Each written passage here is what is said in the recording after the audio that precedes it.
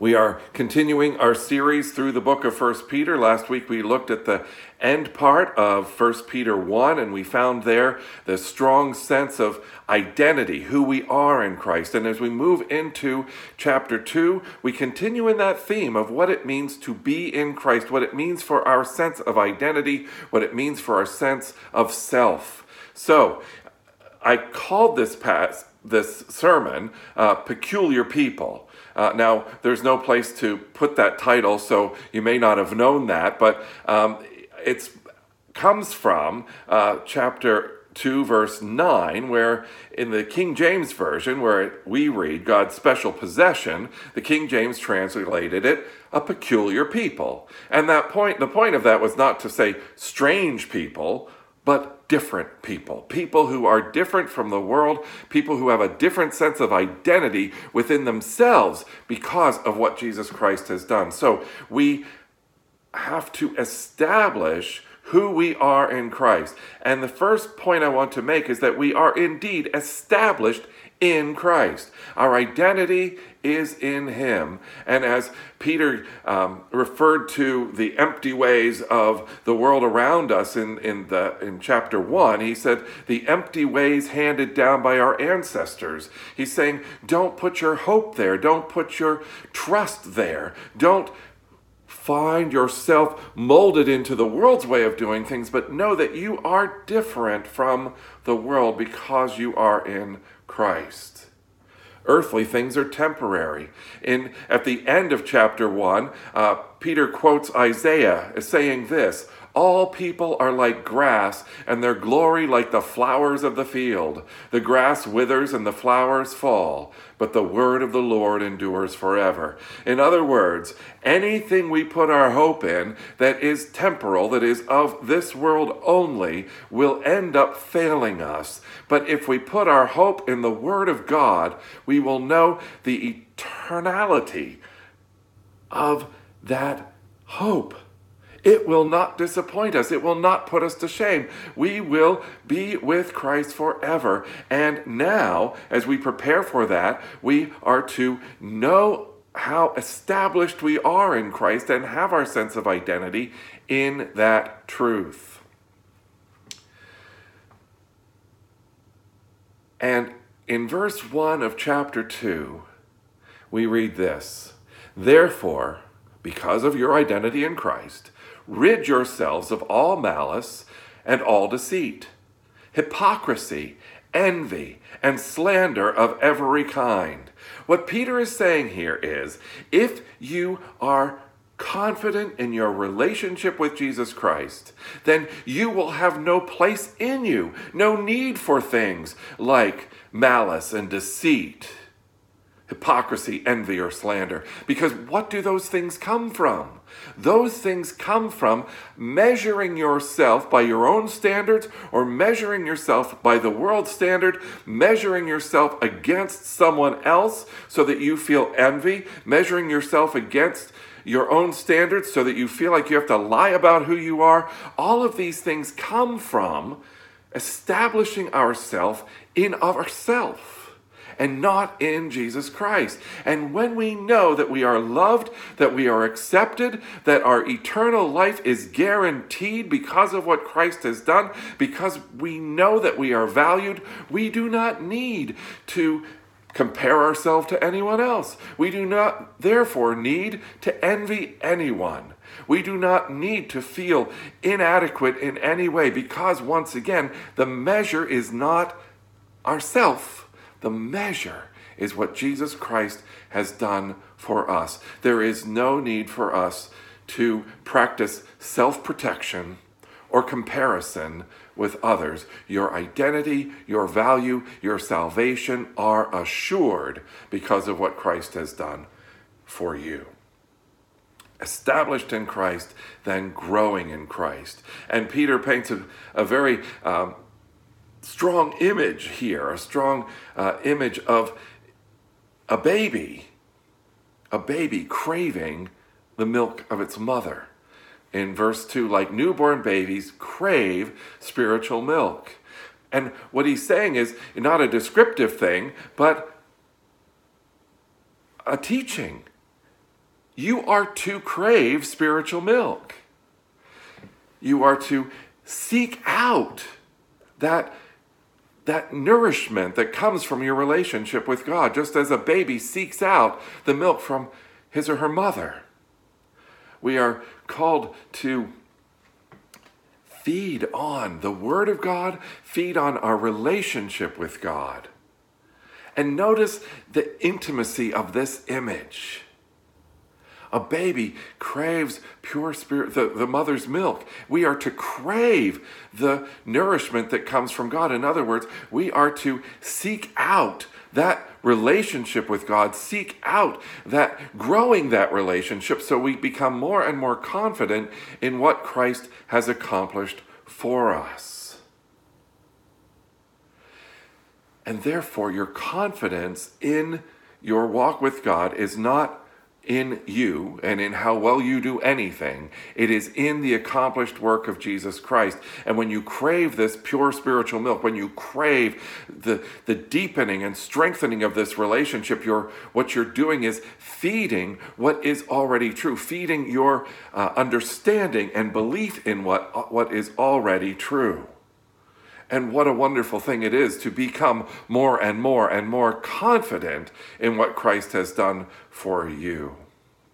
And as we grow in Christ, it is through that relationship with God, but it is also our purpose.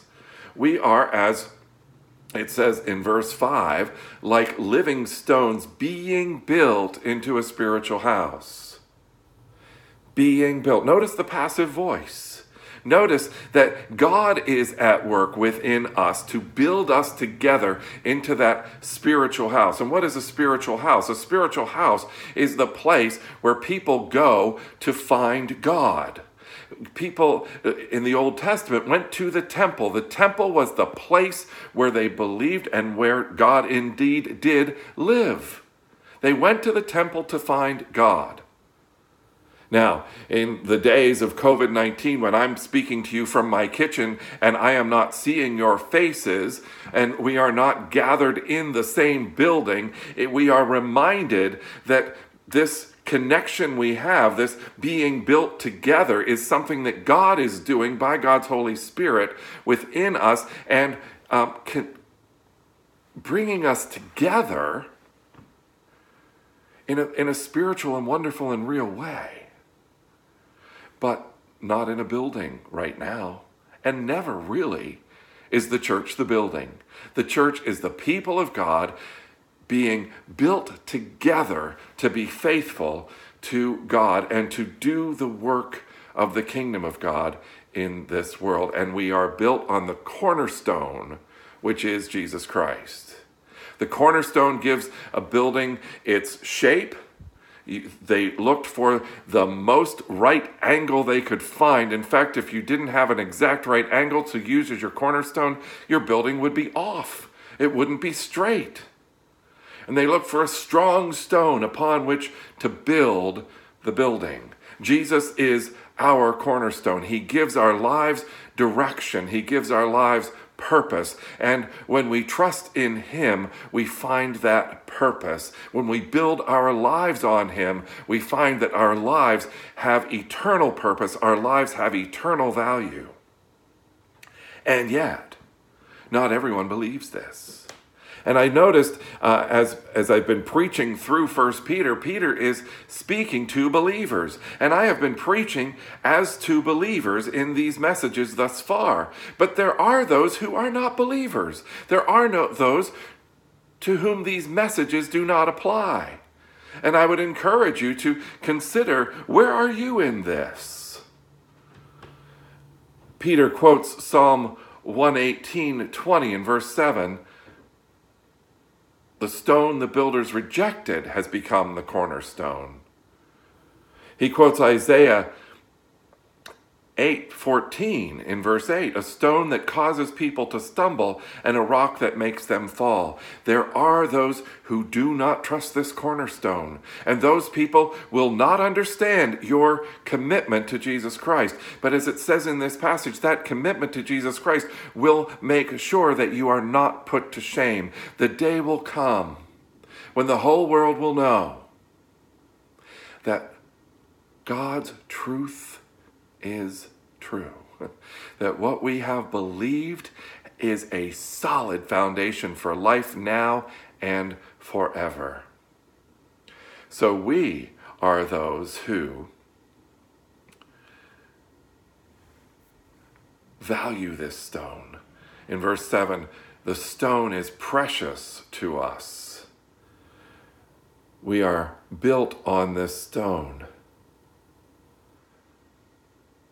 offering spiritual sacrifices acceptable to God, the cornerstone of Jesus Christ, as it says in verse 6, quoting Isaiah 28:16, the one who trusts in him, the one who allows God to build on their life on this stone, is one that will not be put to shame.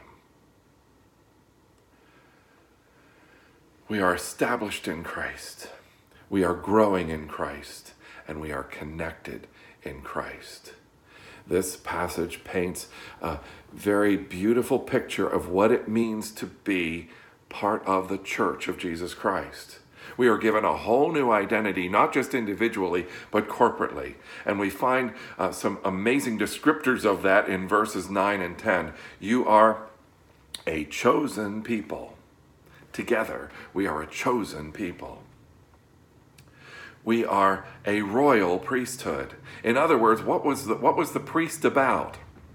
The priest was about mediating between God and humanity. We, as the royal priesthood, are those who are citizens of the kingdom of God, citizens of heaven, who mediate between God and humanity. In other words, we share the message of God with humanity. We pray for those around us to God for them. We mediate this relationship between God and humanity and hopefully bring others into relationship with God. We are a holy nation. We are set apart. Our primary identity is that we are citizens of the kingdom of God. If there's anything else that you hold on to as your sense of who you are that eclipses who you are in Jesus Christ, I encourage you, put that aside. Your primary identity is in Jesus Christ. He gets to define who you are. We are God's special possession. And that's where we are peculiar people, according to the King James Version. But it is a wonderful thought, is it not, that you are special? That together we are special? Together we are the people of God. Together God has called us to be his people in the world, representing him. And in a bit, we'll be gathering at the Lord's table. We'll be celebrating the sacrament of communion, each in our own place. But that sacrament is an image of us gathering together. It is an image of a meal. It's as if Jesus says, would you like to come to my place and share a meal? It's our connectedness in him. And through that sacrament, we believe that God moves in us to draw us into deeper fellowship with him. God moves within us to draw us into deeper fellowship with each other. So as we come to this table, we know that we are together with God and together with each other as the people of God, set apart to declare his praises, set apart to declare his truth, set apart to shine the light of the kingdom of God into this world. May it be. Amen.